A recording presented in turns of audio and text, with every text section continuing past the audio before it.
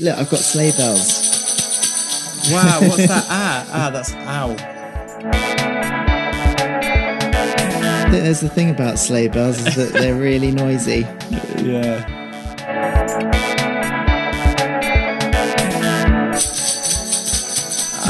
Jeez. It's actually painful in my ears.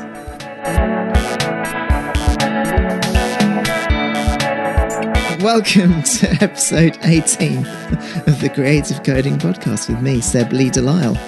Me, Ian Lobb. How you doing, Ian? I'm good. Happy Christmas. Yeah, happy Christmas to you, dude. How exciting is this? Very exciting. Are you feeling Christmassy? Oh yeah, I'm starting to. I've been listening to Soma FM. You listen to that? No. Soma FM, they're like a free radio station in San Francisco, and they have like a Christmas station. Right. They have like another station as well. Where they've got loads of stations. Hang on, I've just got to move those. They've got loads of stations, but one of them, like I think their most famous one is Groove Salad, which is kind of a sort of electronic-y sort of radio station that's good for programming too. Mm-hmm. But yeah, they've got a couple of Christmas stations, so Christmas Lounge. It's pretty cool. Check it out. somafm.com. Do you like the kind of the Bing Crosbys and the Dean Martins type Christmas stuff, or are you more like a modern thing? Yeah, no, I like the classics. Nat King Cole and Dean Martin, they're good. They've got a good album together. Yeah. Really like... You know what I just heard this week, which is really good, is the Avalanches. Well, their Christmas album is called Ski Surfing. Right. And it's like properly cheesy. I mean, honestly, it sounds exactly like a sort of cheesy 60s kind Right. of organ-y sort of surf. That's a great name for a record. Yeah, it's good. It's a good album. And then, of course, have you heard Vince Guaraldi? No. He did the Charlie Brown music. Right. And his Charlie Brown Christmas album is really cool too. Right, okay. Loads of good Christmas tips. Yeah, I've got quite a good Spotify playlist with just lots of random stuff on it for Christmassy type You do? things. Yeah, I like. There's an old album called A Very Special Christmas, which is like different kinds of punk and pop bands doing Christmas songs. Like a Scott No Doubt doing, you know that Oi to the Punks, Oi to the Skins, Oi to the World and Everyone Wins. Have you ever heard that song? I don't know that one. Oh, No. It's like a punk song about Christmas. It's really funny anyway. Okay. Yeah, Oi to the World. It's by a different band originally. Instead of like Joy to the World. Oh yeah, I've never thought about it, but yeah. That's so funny, yeah.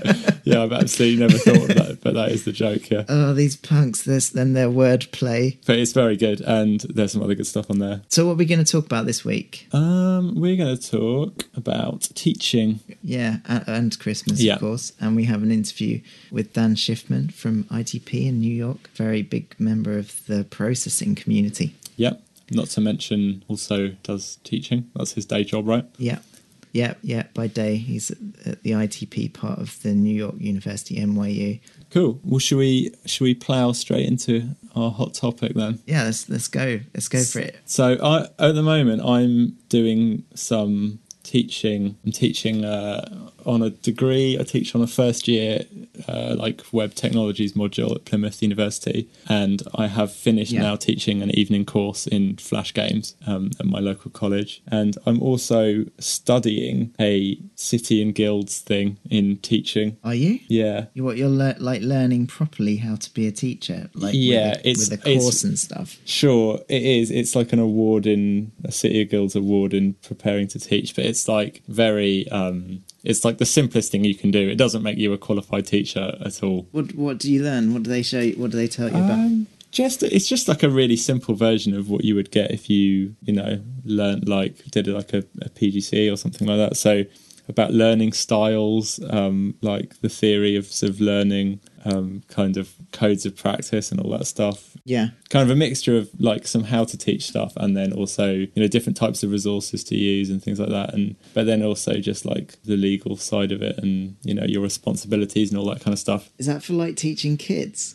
My evening course is like in a further education college. Yeah. Right, rather than in a university. It means that under 18-year-olds can take it. Okay. So then you have a different set of like responsibilities and stuff. Yeah. I think last year, I'm teaching at Sussex Downs. And Sure. last year they put me through a criminal check. Yeah. And I thought that was really stupid because I'm teaching, everyone I was teaching was like over 18. Sure, but you could still be a horrible person.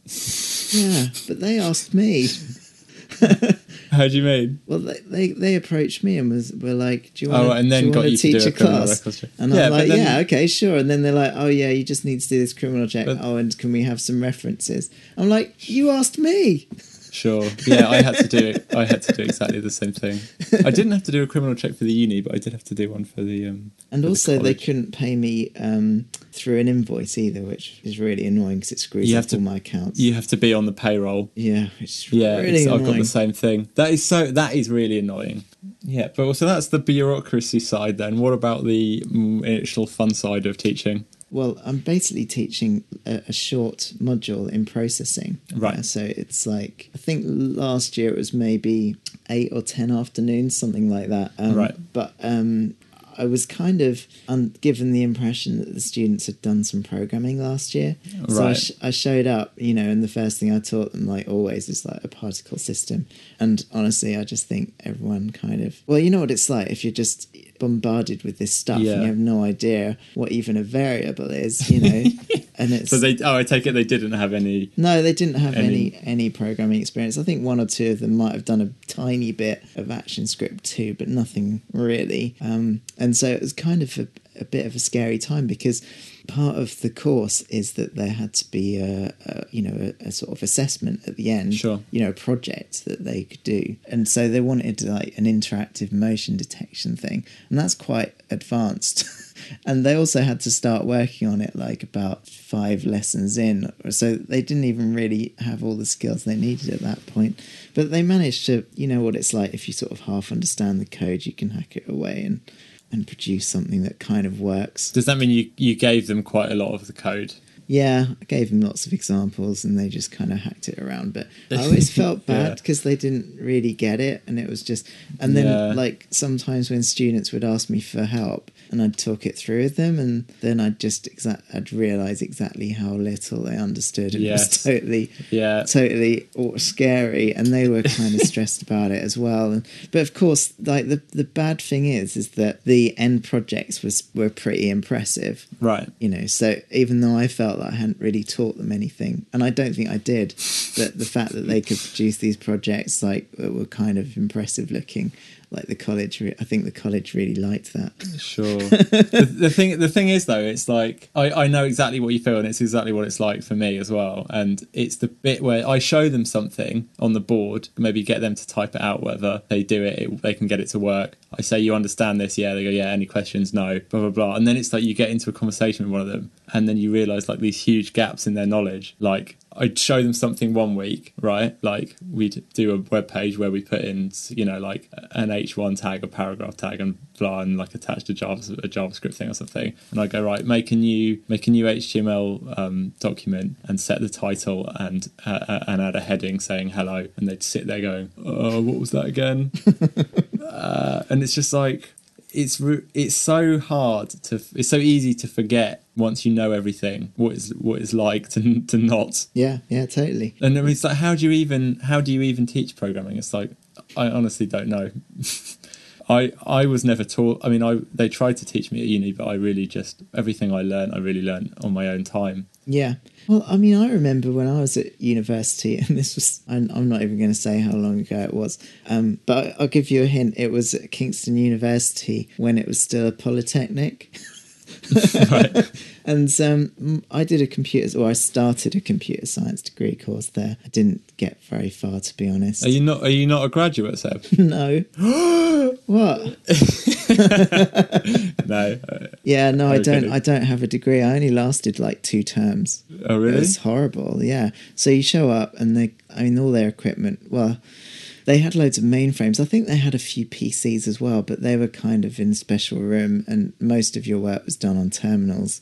And all of the teaching was done in big lecture halls. And I think that they'd taken on too many students, or they'd just overexpanded, or they were just on the verge of getting bigger place. But I remember one of the lecture rooms was in a hall across the road, and it was a separate building. It wasn't even part of the university, and it was freezing cold, and it was massive, and they all had whiteboards, and I couldn't read the green marker on the whiteboard for some reason. I don't know why. It all looked fuzzy. Maybe my eyes needed fixing. I don't know. And there was just some really boring old bloke just talking. I think he was teaching me Pascal, if I remember correctly. Right. And he was teaching Pascal with a whiteboard, and I didn't get it at all, which was weird. Yeah, that sounds horrid. I mean, I knew I'd done BASIC. I learnt BASIC when I was 11, so I could sort of know how to program, and I'm sure, I don't know, I just blame the university for being so crap, but it might have just been that I was too stupid or lazy or something, I don't know. But yeah, I really struggled. I found the teaching there really dull. The classes, there was like 130 people in my class. Wow. You'd never get that many people into a computer science class now. Well, good. I mean, there's only... Well, yeah, but I mean, because there's not that many people are signing up for it. Well, I mean, computer science, I mean, that's pretty hardcore, isn't it? I don't even know. And by computer science, I mean any technology course. Like the course I'm teaching on now is the course that I studied. Yeah. And sorry, I said thanks a second ago because Amanda's dad just brought me some buns to eat. Oh, so don't worry, I'll edit that out. We could leave it in. Yeah, I'll leave it in. Why not? What did you get? A bun? Buns, yeah, 2 buns. That's all right, isn't it? They seem to be chocolate chip, and they've got jam on, which I like, but then they've got some kind of red substance, which might be some kind of icing, which I'm not so sure about. I don't have any buns. It's fine. No, so the course that I teach on is the course that I studied, and when I studied it, it had like over 70 students, and now it's like something like 40, I think. So yeah. I think in general, weirdly, the number of people signing up for all technology courses in the UK at least is going down, even while like the rest of the economy does really badly, and this is like the one sector that survives. What's the name of the course? Digital Art and Technology. Okay. You can do it as a BA or a BSc. It's a really cool course. They do loads of processing. Yeah. They do HTML5. I'm going to add the 5 because I've taught them HTML5. And Flash with me. And then they do and a tiny bit of PHP with me. And then they do a load of theory stuff. Yeah. But I think... I'm not a huge fan at universities of like the modular system that they have, where they do 6 modules simultaneously. Yeah. Each one teaching them something completely different. They're learning processing at the same time they're learning JavaScript with me. Yeah. And it's like that's really confusing, isn't it? Yeah, that is confusing, right? So, I mean, it would be better to just have a concentrated period of time where you just learn one thing at a time, right? Yeah, absolutely. But I think in terms of organising the teaching in that way, it would be too difficult because you'd have some of your teachers just employed for the first month of the course or something, and then some for the next month. Yeah. Unless you could get all the lecturers to teach everything. Yeah, we're doing it slightly differently this year. Where, well, first of all, I'm much more prepared for the fact that the students haven't done any programming at all. But also, I'm trying to get as many full days as possible. So I've had 1 full day with them already, and then there's like next year I've got another full day, and then like a couple of half days and a couple of full days. So it's like it's much more kind of intense, I guess. That's really cool because you really get a chance to cement the knowledge and stuff. Yeah, I hope so. I mean, it was quite hard for the college to kind of arrange that, but thankfully they were really flexible, and I had loads of stuff going on in November anyway, so I couldn't start till December, and so they rearranged it and moved some other classes around. So it's kind of cool. I never know how much work to set them themselves as well. That's something I'm trying to work out. Like, do you set problems right away, or do you not? Because in my evening course, I didn't set any problems for like the first 5 weeks of the course, basically. Yeah. We just kind of did like code along as if they were typing it out of a book. Yeah. And I kind of explained it to them as we went, right? Sure. So it's like, that's one way of getting knowledge. But the problem with that is that you're not learning how to apply it. Yeah. You're set for yourself. You're learning what it is. But I mean, it's not that that isn't useful. That's really useful because then when you come to apply these things, at least you know where to start, right? Yeah. And the things don't scare you, and you've seen the whole process of like putting a game together from no code to a finished game. Yeah. But it's then the doing that for yourself is like way harder. There's a massive, massive difference between being shown how to do something and sort of following along and actually doing something for yourself from scratch. Yeah. There's a massive chasm between that, and the way that I'm hopefully dealing with it this time is that I've just slowed it right down, just completely slowed everything down. And every time I show something, I get the class to sort of do something as well. So in fact, I took Dan Shiffman, who's on later. Yeah.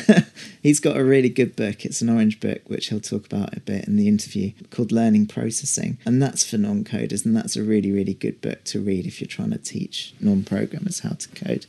And if you look at that, like the first exercises are all just around like drawing, using the drawing API. Right. So even really before you look at any variables, you've got kind of this drawing API with commands or functions and some parameters or arguments. I always find that I change the terminology all the time as well, because you can say parameters, arguments, functions, methods, commands. For all the sort of same sort of things. Yeah.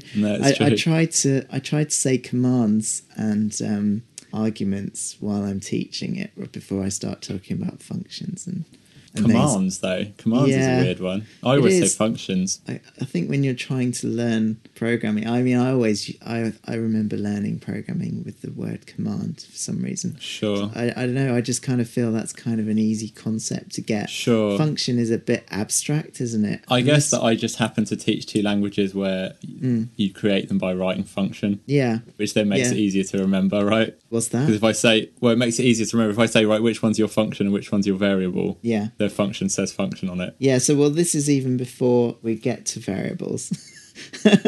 Right. And that's kind of the whole day. Well, I borrowed one of Dan's exercises, which is to draw a creature with the drawing API, and that's quite a nice loose exercise, especially for artists, because they can just do whatever they want, if it's an alien or an animal or a human or whatever, just with like sticks and circles and rectangles. And then we look at moving that around with mouse X and mouse Y, which is built into processing. And so even before we look at variables, they're sort of using the variable but not really knowing it. Yeah, absolutely. And so then I think later on I think we pretty much got to the point. Yeah, we got to the point where we were talking about variables, and we also looked at loops and the sort of update cycle in processing, the set up and draw. Yeah. But we didn't look at functions or objects. I guess we get to that next. But the thing that I find fascinating is this question of how do you explain what a variable is? I think that's quite easy though, isn't it? I struggled a bit. I always just say this. I say this. I say like this is a variable, right? And it has a name and a value. Yeah. And whenever I'm referring to this name, I'm really referring to this value. Yeah. So if it's score equals 200, and then I say to the class, right, I'm pointing at score, what values inside is stored within score, and they say 200. I think everyone gets that. Like, okay. That to me has been one of the easier concepts for them to grasp. Sure. And much easier than functions, which like they forget how to call them and stuff. Like the writing the word function and then writing two brackets.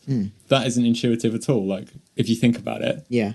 Well, I mean, I don't know. It's really hard for me to know how easy or hard it is to know what a variable is, because it's a concept that is so built in, it's so instinctive that I've forgotten. To me and probably to you, it's just like, well, yeah, it's just a name and it represents this value, and it's like, yeah, easy. But if you don't have a clue what that means, and I have encountered some people that really don't. Why would you? If you hadn't even really done too much algebra, if you know algebra, then it's kind of helpful, right? But what if you haven't really? If you're not very good at algebra? I mean, remember, I'm teaching artists. Yeah, but I mean, even the concept of algebra, you do it when you're like about 12. Yeah, I mean, not everyone gets it, I guess, but yeah. Well, I mean, I was asking Dan about this. Well, in fact, he explains the process quite a lot in his book, where he says, I'll invariably use some rather dodgy analogy, like a bucket or a locker or a box or something like that. But the thing that really got me is, like, after he said all that, he said, well, usually I just fall back to explaining about how computers have memory and memory sort of slots and memory segments and sections. And once I read that, I was just like, well, that's easy, isn't it? Because it's quite easy to imagine like a load of memory banks, and each slot can hold a number, and you've just used the variable name to point at that slot. It's kind of like an Excel spreadsheet then, right? Yeah, absolutely. What do I use Excel spreadsheets as a metaphor for? Database tables. Yeah. I go, this is a database table. It's basically an Excel spreadsheet, and we're like, all right, yeah, okay. But yeah, it's harder than I thought to teach. I do really enjoy it, but Yeah. it's the most frustrating thing is you don't feel like you have enough time. Like you don't feel like the uni is giving you anywhere near the time that you need to do it, right? Yeah. So, I mean, I guess at least you are teaching students who have programming experience from the sound of it. No, they're not. They're not, though. They don't. Because they're first years. I see. They're on a programming course, but first years, they've just finished school. Like, they were probably doing A-levels in geography and stuff, and now they're like, right now you're supposed to, like, make a website or a game or something. They haven't really, they're completely clueless, a lot of them. Sure. But and then the crazy thing is that I've got some students in my class who are these absolute, like, ninjas and can already make, like, these awesome websites or games and things like that. Yeah. How big is your class? I've got 3 classes of 20 students. Okay, so that's quite big classes. I've just got 11. I'm really lucky. I never have all 20 students. So they just don't show up. So it tends to be about 15ish in a class, but it's not. So you've got the challenge where there are lots of different skill levels. Yeah, that is a real challenge because basically I have to kind of teach for the median and concentrate on getting the most number of people. Yeah. Because, these guys who are really good, though, I just set them a more difficult task and I get them to go and do it themselves because they're over the hump. So they're at the stage where, because it's the problem of, like, how do you practice programming if you can't program? Yeah. But they're past that hump because they can program. They just need to get better at it. So Sure. I can set them a challenge of, so on the last day of term, we were doing this jQuery rocket to the moon thing where I'd set up a web page with a rocket and the moon and a countdown timer and a button. Yeah. And you had to press the button, then that had to start the countdown. When the countdown reached 0, the rocket had to fly to the moon. Yeah. So once I set this task, the guys who were really good had it done within the first kind of 20 minutes of a 2-hour session. Yeah. So then I could then set them additional things okay, well, now can you add a sound and now can you make it or just do something interesting with it. And so this guy made it so that it had booster rockets on the bottom, booster flames on the bottom of the rocket, and then the moon exploded when it landed and stuff. So cool. And someone added a button to make the rocket come back from the moon after it had landed and stuff. So sure. Well, yeah, they're kind of the easy ones. It's the ones who are maybe not practicing enough in their own time. Yeah. Or they're complaining that they had an essay to do instead, and they've would like to be practicing this, but instead they've had to write this essay or whatever. And that goes back to the 6 modules thing. But yeah, it's really hard. I do think that when there are different skill levels, I think that makes it harder for the people with no experience. And I've noticed that in my classes over this year. Yes. My creative JavaScript classes is right. that although what I teach them is good for designers because it's visual, so it's not I always use the joke that it's not form validation, but it is kind of visual programming. So it does appeal to designers and it is a good route in. But I still find that if for the people in the class with the least programming experience, it can make it worse if everyone else is really good and asking really hard questions and just flying off. I guess that's like anything, isn't it? If you feel like you just don't get it and everyone else gets it, it makes the not getting it worse. So, but this year I've decided to, or next year I should say, what are we up to? 2012. I keep forgetting what year we're in. In 2012, I want to do a creative JavaScript course for non-coders, right. I guess aimed at web designers. It was because I saw Simon Collison, he's Collie on Kix. On Kix. Kix is like a really old bulletin board. I meant Twitter. So I just had a flashback, like 20 years or something. He's Collie on Twitter. That was mental. God, what year? I really don't know what year I'm in. Is it like a BBS? Yeah, Kix was. It was, but it was on the internet as well. But it was like the first. It was like a massive, it was called a conferencing system, and it was basically lots of different forums that you could go on and chat to people. So, I knew about flaming and ruffling, before most other people. And you did get an email address that was attached to the internet as well. Check you out. Yeah, got on it, and I had 7. You knew all about ASL, yeah? ASL, yes. That was what we used to say back in the day on CompuServe. Yeah, I don't know if we said ASL on Kix or not. I don't think so. I think that was a chat forum thing in the internet, wasn't it? But anyway, yeah, sorry. Was CompuServe on the internet? I don't know. I don't think so. I know. Anyway, back to the point. Simon Collison, who's a well-known web designer, and he runs the New Adventures conference. And I saw him speak at Beyond Tellerrand in Germany. I think that's where I saw him. I've been to too many conferences. And he made this really, really good point about being a web designer. To be 100% of a web designer, you need to be 80% lots of things. And in his list of things, 80% about typography, 80% about graphic design, 80% about CSS and all that. And one of the things he had in his list was like JavaScript. And I think that's quite a good point that he made. And of course, he reiterated that most people's percentages would fluctuate a little bit. And in his own personal sort of bar chart of skills, JavaScript was a little bit lower. And that just got me thinking, wouldn't it be cool to do a JavaScript course that appealed to designers, that was based on these sort of visual things that I've been coding? And just, if I had a class that was actually for complete non-coders, then it should be a lot less scary, right? So that's what I'm doing next year. So that's pretty much what you're doing now, but instead of using processing, using JavaScript. Yeah, that's. But exactly. I mean, that is harder, because it's like, I did your creative JavaScript course, and the stuff we did on that is great for like people who already know how to code. But well, better than I do about like what it takes to get a graphic on the screen in Canvas and things like that. Yeah, it's a bit fiddly, but I think that as soon as I start any maths, it freaks people out, right? Yeah. Even experienced coders. But you can avoid that, right? You can still make a particle system without any maths. Sure. You can still do like Canvas drawing API without any variables. Sure. And just build it up layer by layer. So it would be, I would expect at the end of a 2-day course, for at the end of the 2 days to have covered kind of loops and simple animation and objects and made a particle system and had some simple interaction. But I wouldn't do it with all the sort of complicated mathsy sort of things that I did on the full Creative JS course. Yeah. Teaching web stuff is hard. I just wish the web had better APIs. Like, I wish it was... Can't we just redesign everything from scratch? Nope.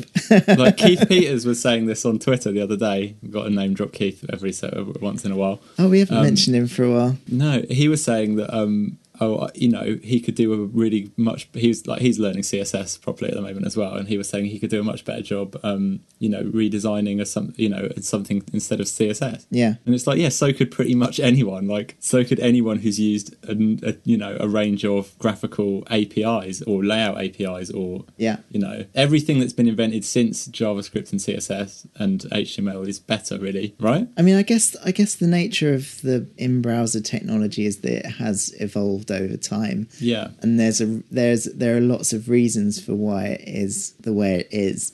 We're kind of stuck now, though. Yeah, we are stuck, but that's why it's how it is, right? Because of the fact that you can't break old web pages. Yes. Yeah. That's a big part of it. Yeah. Also, I just think the sort of nature of how the specs are drawn up, with committees and with lots of interested parties.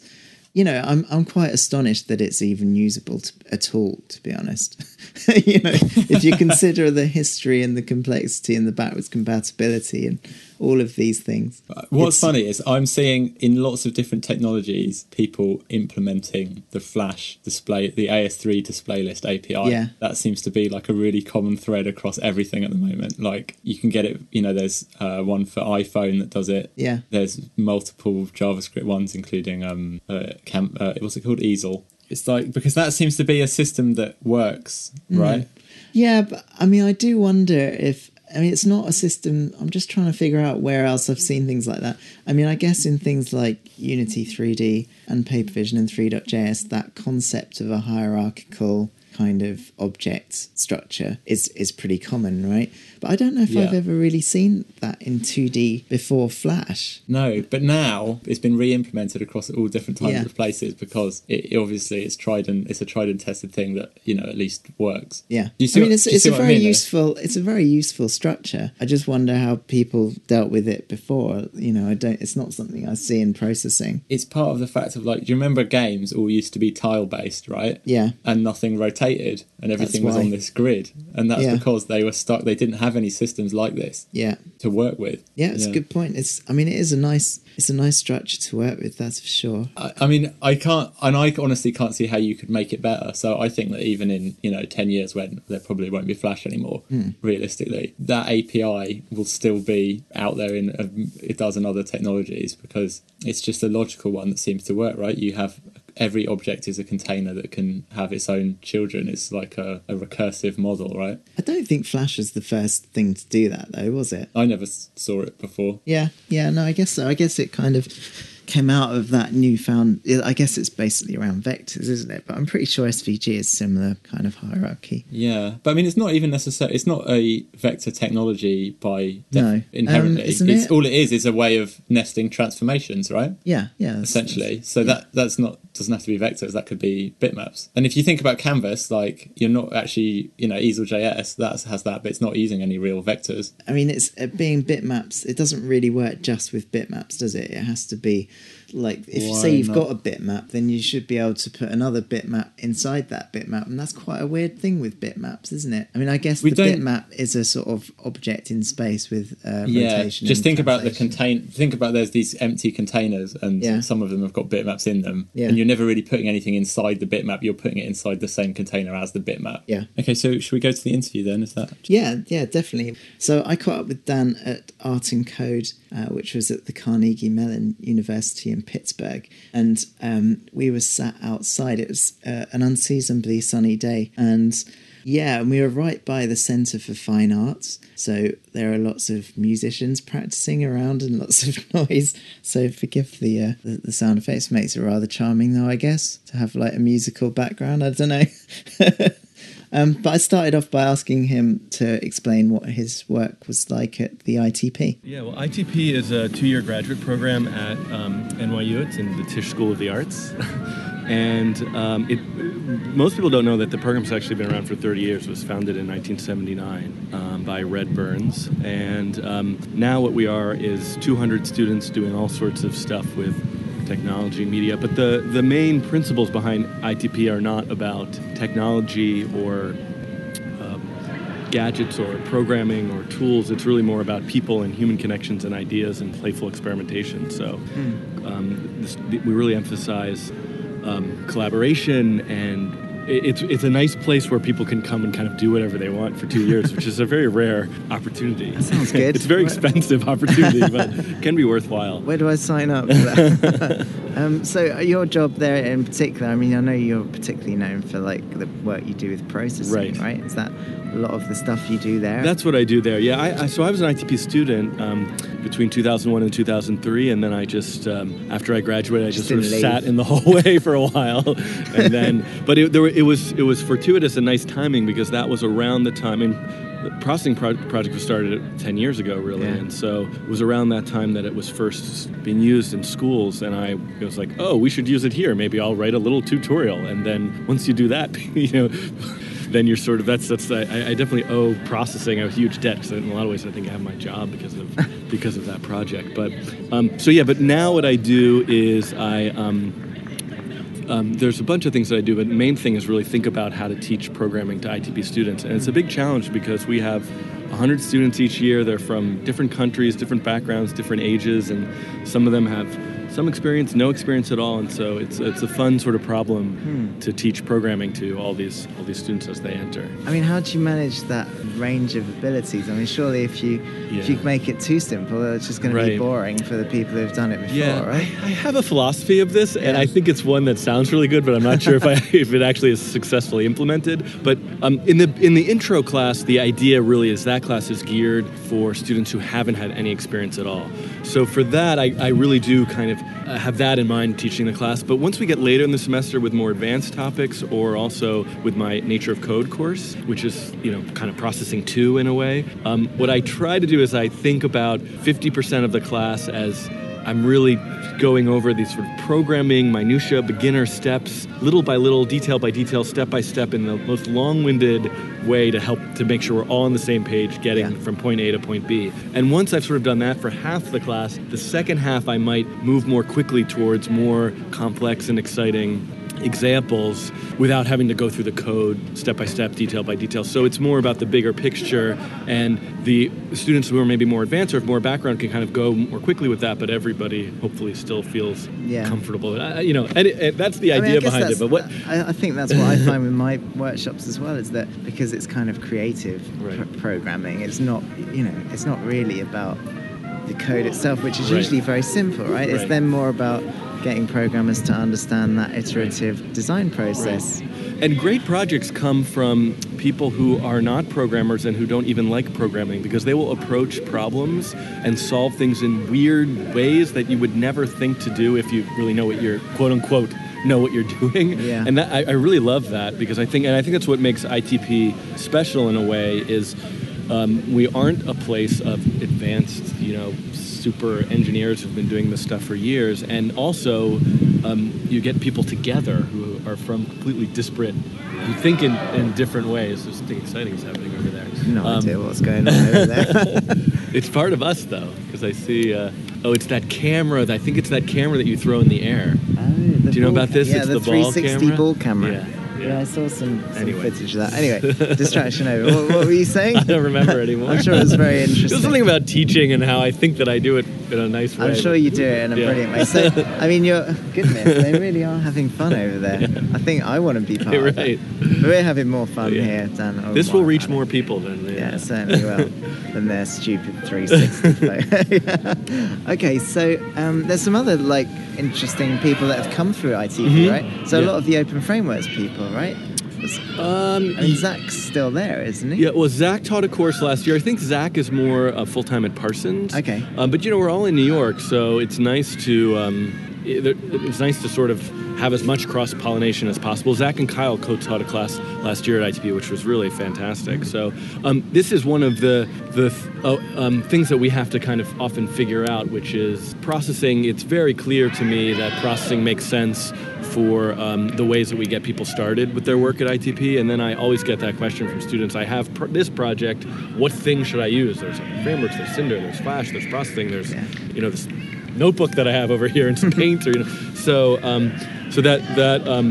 but I'm really so entrenched in the processing community that sometimes I'm not the best person to answer that, because I always think, well, here's how you would do it in processing. So. I think this is a case of you answering a question that you thought I asked, because I guess you're so used to being asked. Right, that's a horrible question. Why can't I use open frameworks or process? It's fine, Dan. You don't have to answer that now. But I do think that processing is rapidly becoming the kind of the one that you would want to use for most things, right? Right. Where it's getting to that point where it can be, right? I wish that question just didn't even matter somehow, and people didn't. Because it shouldn't. People should make their own choices and use what they sort of just feel comfortable with. And I think it's different for different people, and it's different for different projects. But what I do see certain students really nicely flowing back and forth between the two, and just from being here at Art and Code, seeing what Kyle McDonald and Elliot Woods were demoing this morning with these sets of computer vision examples and projection calibration stuff, that's just like these really brilliant, just here's the code, here's the project, run it, it's calibrated, there's your little YAML file or whatever that. We don't have some of that in processing, so we don't have as much integration with, there's an OpenCV library, but all I could think in that talk this morning was, we could do all that in processing, let's make that library next week. So I don't know if that will really happen, but I do think that these projects really do great things for each other by making something new and exciting and happen in one, and then having it happen in the others. Yeah. Open framework is very powerful, but I sometimes find it difficult setting it up. I've been doing a lot of it lately, but I think processing is much more friendly in that way, isn't it? Well, and even with the stuff you do, so much more documentation, right? Right. But it's also just the difference between using Xcode and using the processing IDE, or even Eclipse, perhaps. Which I hate. It's just, it's okay. I have a love-hate relationship with Eclipse. Well, I guess I used it for many years because there are a lot of Flash editing tools that were based on Eclipse, but I think a lot of them had kind of corrupted Eclipse a little bit. Do you know what I mean? Flash Builder had probably just forked Eclipse a few years ago and never to return. C++ is also a very scary place to be sometimes. And if you're first learning, or you just want to whip up an idea, you can really get stuck for a very long period of time. And so processing for the most part, the places you'll get stuck are a little bit. There's maybe a bit fewer of them. Yeah. And there's a really good, strong processing community as well, isn't there? Yeah. So tell me about your book. So your first book, Right, it was the orange one. the orange one. That's all I know it as. I guess it's got a proper title. I like that it's called Learn. I don't know if it has a proper title, but it has an. It's called Learning Processing. Yeah. It's the title because I couldn't think of a title. It is what it is. Yeah, it says what it does, and I'm sure if you search for the orange book on Amazon, it's not going to work. Probably not. We kind of need this more formal title. Right. So I'm guessing that's is that your intro to programming class in a book? It is. It definitely is. It's a bit more than you can do in one class. It's also, I have this fantasy that the book, it came out of all of the work I did at ITP and sort of geared, but I like to think of the book as something that is not at all made really for an art and design community, but for anybody anywhere who wants to learn programming and it was maybe been afraid to or had an experience where it didn't work out for them. That was really my goal. And so if I had to pick my audience for the book, I would most like it to be used in high schools. I don't know if I don't have experience teaching high school, so I actually don't really know if it's appropriate. But that's that's really where I love for that type of material and that type of to end up. But we use it at ITP, and other schools seem to use it, and people generally seem to like it. I'm going to try it actually because I taught a course last year at the local university, and I was told that they all had some programming experience, and that wasn't really true. Yeah. So I found myself at the last minute trying to explain what an array was and that kind of thing. And I'm just not used to doing that. I'm very used to teaching people who are quite new to programming, but not that new, right? Right. So I'll be using your book. And you've got lots of stuff way before the array. Yeah, I know. Yeah. And so I always forget, even just going over, yes, there's this window on the screen and it has coordinates and zeros in the top left. That is not assumed knowledge. No. Yeah. No. That's graphics specific, not programming. But but it's much more fun learning programming with graphics, isn't it? That's how I learn. For sure.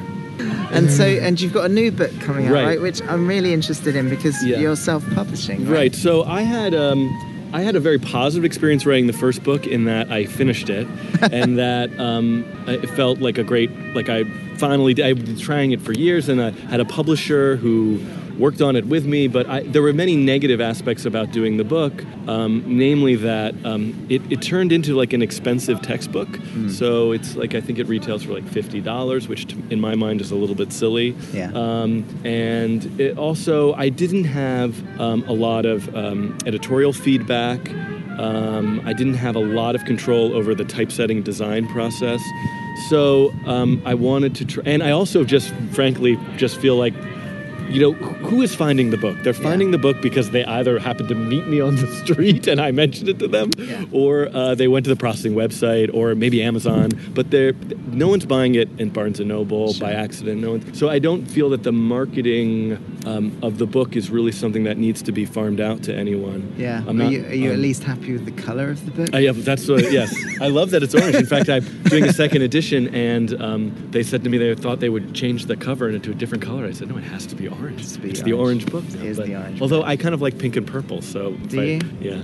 Is that what your next book is going to be? Yes, that's right. So Nature of Code will be pink and purple with rainbows and hearts and polka dots. And I have a 3-year-old son, and his favorite color. He says his favorite color is pink, then purple, then blue, then green, then red, then orange. So that's anyway. Non-committal. I like that. Anyway, so I really wanted to explore self-publishing for a number of reasons. Namely, it really started with the idea that I could just make the book $20, and the printing cost would be $10, and then I also could, if I wanted to publish it for free online, I wouldn't have to ask anyone, and if I did print on demand, I could update it one day over the summer and just have a new version. So there's lots of reasons.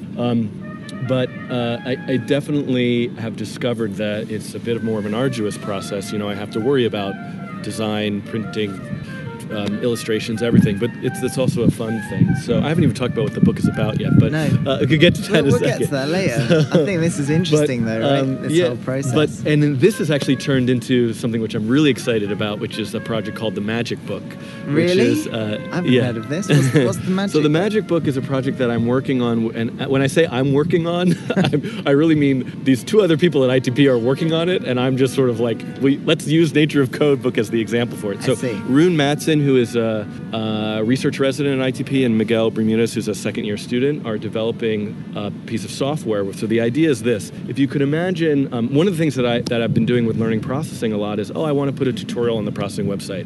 And I have the book as a PDF in like Microsoft Word and some text document, and it's got some illustrations here. I'm copying, pasting this, and reformatting and all this stuff. So if I wanted to make a Kindle version or an e-book or an HTML5 version, So the idea is that I would write the book once in some just generic kind of wiki-style markup text file. We're using ASCII doc right now. And then after you finish writing the book, you'd be presented with this giant magic button, which probably won't actually exist, but that's how I think about it.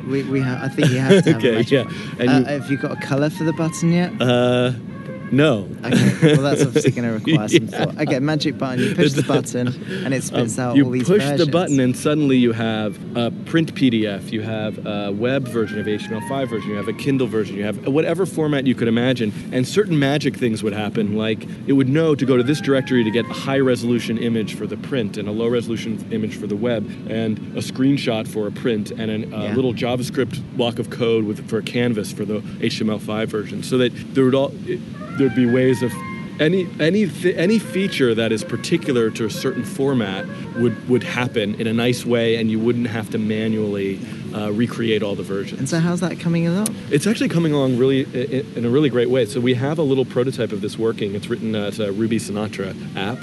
I think the idea is that it will ultimately be a website where you could just upload your files and then boom, it would give you back all this stuff. And so we have our first trial is just to we want to feed in this text version of the chapter and get a print PDF and an HTML5 version. So that's where we want to start, and everything we feel everything can kind of flow. Sounds great. There. So, and in terms of your book, you worked with Kickstarter, right? Yes, so I also worked with Kickstarter. So the one thing that the publisher did, well, they did other things, but the one thing that really, really meant something to me was that they gave me deadlines. Yeah. And I felt this need that I had to finish it. So with the nature of Codebook, I was sure I wanted to do it self-published version of it, but I floundered for a couple years, like, my students I'll write this chat. It just never happened. So I was afraid to do Kickstarter, but I finally got myself to do it, and it gives me that. There's nothing that I feel more guilty about in my life right now that I'm not physically sitting at the keyboard right now working on that chapter 10. It's actually been quite a while since I released another draft chapter. So you've got deadlines, but so it's not really that anyone's given me a hard deadline, but I feel that there's this group pressure of people who took some time out of their life to support the project. I want to get them the book. Yeah.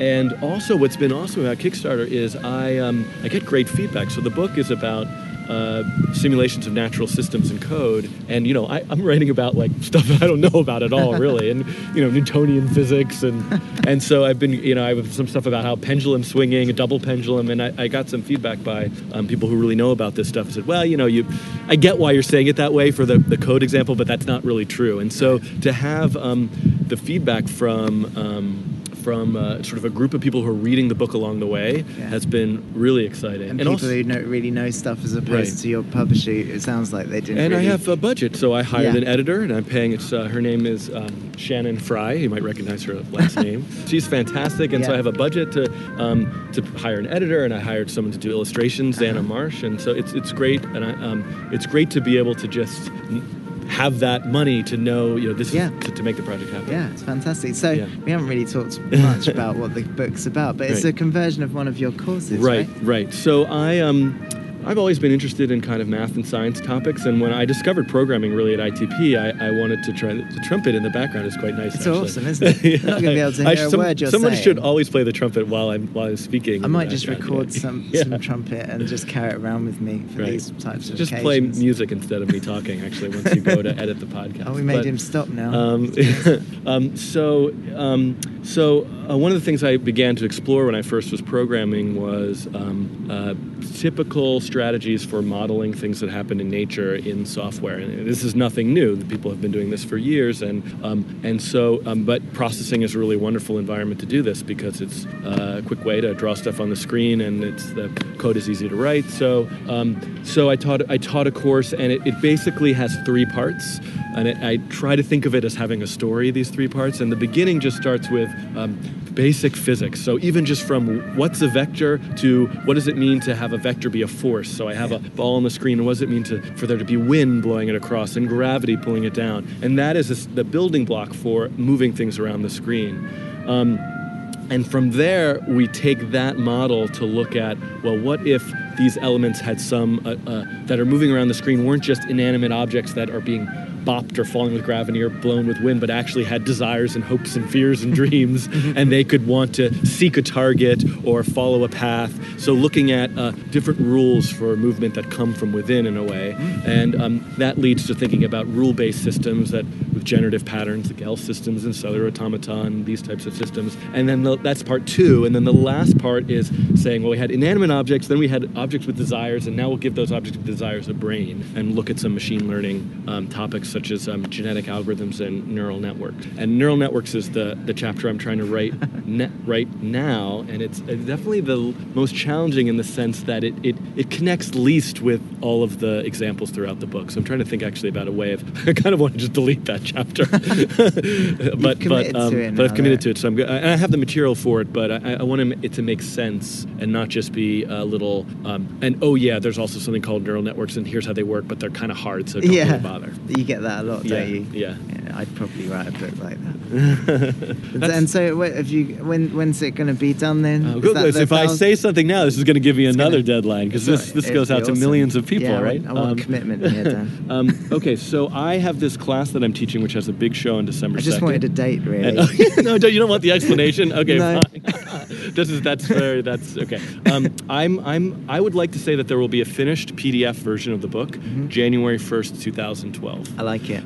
I don't know about how I'm going to print it yet, so so that may follow. But to be able to read the whole book from beginning to end and get all the examples, but by the way, all of the examples for the book, except for chapter 10, are already on GitLab. GitHub.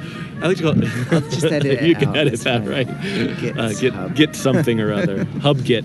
Yeah. So that's thrown you. You can give me. No, I won't. I guess we'll finish up. Oh, I was going to say. So you got 2,000 backers on Kickstarter. I don't know. Was it really 2,000? I think it's something like that. It's a high number, but it's 1,000. It's 1,000. But, I mean, that's actually not that many, but it's right. It's given you more than enough to do the book, right? Which is cool. Way more. I mean, when I'm doing the math, it seems like a massive amount of money, and it really is. I think the total funding was $30,000. In the end, after I hire everyone and do all the printing, I think the Kickstarter project will mostly break even. I think I'll hopefully come out a little bit ahead. Okay. But what's so amazing about that a lot of money, doesn't it? But once that's done, I have this finished book that I completely, I would say I own, but I almost feel like the world owns it now, because it's not tied up in some sort of publishing system. So what's great is, and the earning for other authors, I'll say this: if you do the math from what you make per book through a publisher versus what you could make print on demand, it's quite different. So so that'll be really exciting though. It's all gravy after that, I guess. and I guess there's a bit of a limitation in Kickstarter that you can't actually now become a supporter of your right. book, It's it's funny when I set up my Kickstarter project like pulling off a Band-Aid. I was kind of like, I didn't really want to do it, and I kept saying I was going to do it for weeks and weeks, and then in about an hour I put everything in. I recorded a video in one take. That's like I didn't even edit it, and there's actually me like walking into the camera, then turning around and looking at the camera at the beginning. That's all part of it. It's part of the shtick. It's charm. Yes, but so one of the things I put in completely arbitrarily was the funding date. I just made up some date, which I think was like in April. It's ages ago, wasn't it? I get lots of emails from people, and I'm very happy to share actually the PDFs, especially with hardworking teachers and poor, starving students and artists. But I have been accepting $10 for PayPal via PayPal if people really are if someone wants access to it as it is, they can just chuck you. They can send me an email. Send you a tenner. And exactly. They'll get the book. So is there anything? I've only talked really about the stuff I know about, but is there anything else that I don't know about that's you're really excited about, want to talk about? Oh, it doesn't have to be. I don't. There probably is, but it's funny. I keep this list of project ideas, and I don't even. There was a point where I would actually go back to the list and look at them, and sometimes I would pick up one of them. But now I don't even know where the list is anymore. I think it's having like a new little baby at home kind of makes that list of course. makes that list go away. But I mean, the one thing that I could talk about briefly, although you can also just edit this out since we've gone on forever, is the Most Pixels Ever library. Oh yeah. Which is a library / framework. It's for both processing, and there's also an open frameworks version. And I should say that James George made an entirely new, forked it on GitHub, which is all the rage these days, but made improved it with all these new features. I hear the cool kids are on GitLab. Yeah, GitLab, right. So I'm teaching this class, which has a big show on December 2nd, and we use the library to span a processing sketch onto a giant 120-foot by 10-foot video wall, which is And how many computers is that? So that is... it's funny that you should ask because we went through. We were determined to get it to all work from one machine. Yeah. And we were like, we'll get this expensive graphics cards. We'll use these Matrox triple heads. Blah blah blah. We had all these different ways of doing it, and it just never really worked. Right. So right now it's 3 machines, and they each output a total of 3840 by 1080. So it's like 2 1920 by 1080 through a Matrox dual head, and they are running separate processing sketches or open frameworks applications. And the way that it works is they communicate over the network to know what each other are doing, and there's actually a server that kind of controls the rendering rate so that they draw in sync, and that they each draw their own little section of one continuous image, and it looks like we have one display. Sounds brilliant. So it's the magic, we'll call it the magic multi-video wall thing. It's getting to the end of this interview, and I've stopped being able to speak. Well, it's been great, thanks you. So thank you so much for taking the time. Of course. It's brilliant, thank you. Of course. Cool. Another great interview. I really like the background atmosphere on that one as well. Yeah, it gives it a cool thing. It goes back to the thing of we need to put some cafe sound effects behind the whole podcast. We should just go to a cafe. We should. Next time we're within like a mile of each other, let's go to a cafe. We'll do that. Do you think people think that we're right in the same room? I don't know. We both live quite near the sea, so there could boats be involved. And we should just say things like, "Have you had a haircut?" Yeah. Yeah, I like your new shirt. That's cool. I might be in London working in January for clients. Yeah. I thought you weren't going to have clients anymore. I am, but I need some money. Depressingly, but it's not for very long. So yeah, fair enough. Or whatever. You know what I'd rather talk about? What's that? I'd rather talk about things that Ian has learned. Oh, okay. Let me go and find the PowerPoint. but you no, because the thing is though, you can't remember what the last thing I learned was. Yeah, I can. What was it? No, I can't. Just go through them and I'll tell you if we've done them before. Okay. People aren't motivated by money. Yeah, People we've want done to that do one. meaningful work. You can pay overtime in pizza. Yeah, we've done that one. Don't go home while your minions are still working. Done that. Get in on the ground floor. Don't know, might have done that. What's the one after that? It's never too late and you're never too old. Pretty sure we've done that. What's after that? Start a blog. Don't think we've done that. We've never done start a blog. No, okay, do start a blog. Okay. Right. So what's the thing you've learned this time, Ian? Well, going back, it says number 10, start a blog, but write things people want to read. Now, I'm not sure about this anymore because I almost never update my blog anymore. Oh. So I'm going to amend this one to be start a podcast. No, I mean, you've got to have a blog, but do you? I guess you need a. No, I know, maybe not. I think you do need a blog, or at least somewhere that you can put your written thoughts down. Yeah, you do. Because like I know what you mean. It's kind of becoming a bit unnecessary with Twitter and with Google Plus and things like that. But even so, sometimes I think on Twitter there'll be lots of links to a pertinent blog post, won't there? There will, but then those blog posts take a very long time to write. Yes, they do. Right. Basically, Twitter has raised the game, or microblogging in general has raised the game, right? Yeah. For what should be in a blog post. So you can't really get away with short posts anymore because no one's going to go and read them. Yeah, that's it's true. Like sometimes I click off Twitter to a blog post and it's got almost nothing in it. And I'm like, oh, why did I even leave Twitter? What? Yeah, but don't you think also by the same token that some posts are too long? No, because they should be like a thesis at this point. They should be like some epic like article, right? I don't know. Well, yeah, an article, but I still think articles. It should be. Well, I mean, I guess if it is a really in-depth topic, then yeah, maybe I'll let you get away with it. But I do think that people ramble on and on. Yeah, I'm definitely not pro rambling. Yeah, you know, anything you write should be long enough to contain all of the information and mood that you want it to contain, and not anything else, right? Yeah. So brevity. I think it's still good for creating somewhere for people to link to, right? But especially if it catches people's imagination. But you know what? I almost think that even if no one reads it, it's still good for you.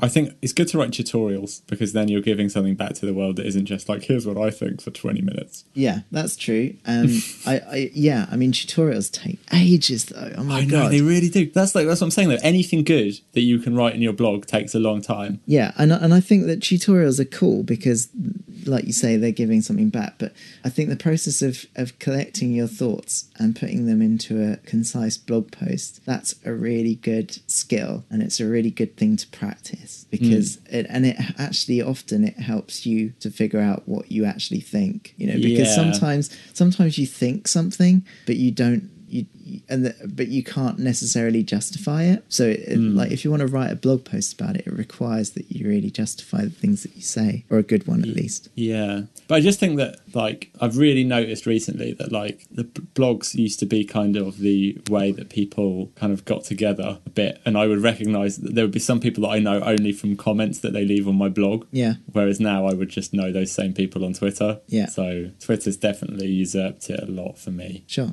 And plus, if you write a blog post, some, you know, even if you've got like say a certain number of people following you on Twitter, only like maybe 10 or 20% of them will actually click off and read the blog post. Yeah. Whereas if you can get it into a few tweets, if you can say the same thing in like 3 tweets, then just do that. It's way, way better. You're saving everyone a lot of time and bother. Sure. But I mean, blog posts are great search engine optimization, though, if you want to get people to your visitors to your website. Yeah. Because you're talking about the things that you're interested in and the things that you'd like people to contact you about. Sure. So I quite like documenting my projects on my blog. Yeah. That's kind of fun. But again, it takes ages. And you just think, well, wouldn't you rather be working on another project? No, well, yes and no. I mean, I just kind of think that some of the projects I've done, like, well, in fact, this is a really good example of a project that I didn't really document. But, well, let's just say any project that I do, like, far fewer people see it in real life than see it on my blog, you know, because, so in some ways, it's like the documentation is more important. Well, it's not obviously not more important because it wouldn't exist without the actual project, but it's so many, I mean, thousands and thousands of people can see like the films of my work rather than but then that's a different thing. Like video, I'm all for video. I think I'm going to add in, so I'm going to amend this to be start a blog or a YouTube channel or a podcast, or preferably all three. I want to do more stuff with video, because it's way better to do a video tutorial than to do a written tutorial, I think. You know, I think those video tutorials are really good for like practical skills like Photoshop or video editing, where you can say, oh, then you click this button here and open this palette and type this into this window and move this here. I think that works really well for videos, but I think having a code editor saying, well, then you type this and then you type that is not really so good.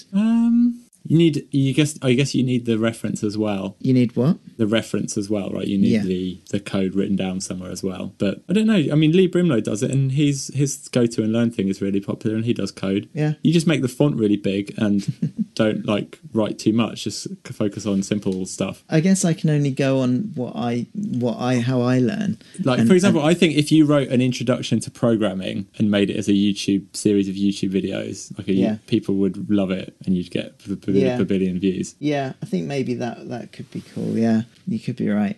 But I guess that's if you're okay with it going really slowly. The thing I find with most video tutorials is that they're too slow for me, and you can't really speed them up. I prefer learning from books, actually. Most of my learning is from books. I don't really learn that much from books. Yeah, I guess everyone's different, aren't they? They're expensive. I just rather scramble around and find it on the internet if it's there. But I'm running out of time, so we should think about me too. Yep. Closing up, right? Let's wrap it up. I guess that's it for the year. Yep. Happy Christmas. 18 podcasts. That's all right, isn't it? That's pretty damn good. Yeah. And we'll be back in 2012 with 18 more, I guess.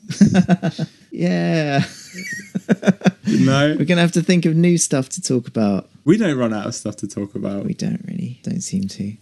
Have a good Christmas. Happy Christmas, and happy Christmas to all of my listeners. Yes. And also happy Hanukkah, happy Kwanzaa, Happy Saturnalia.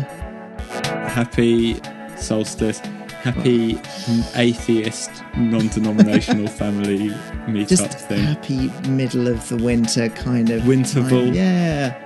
Let's all buy some stuff and things. Happy consumerist orgy of decadence. Yeah. Yeah. Thanks Cool. everyone. Happy Christmas. Bye. And happy New Year. Bye.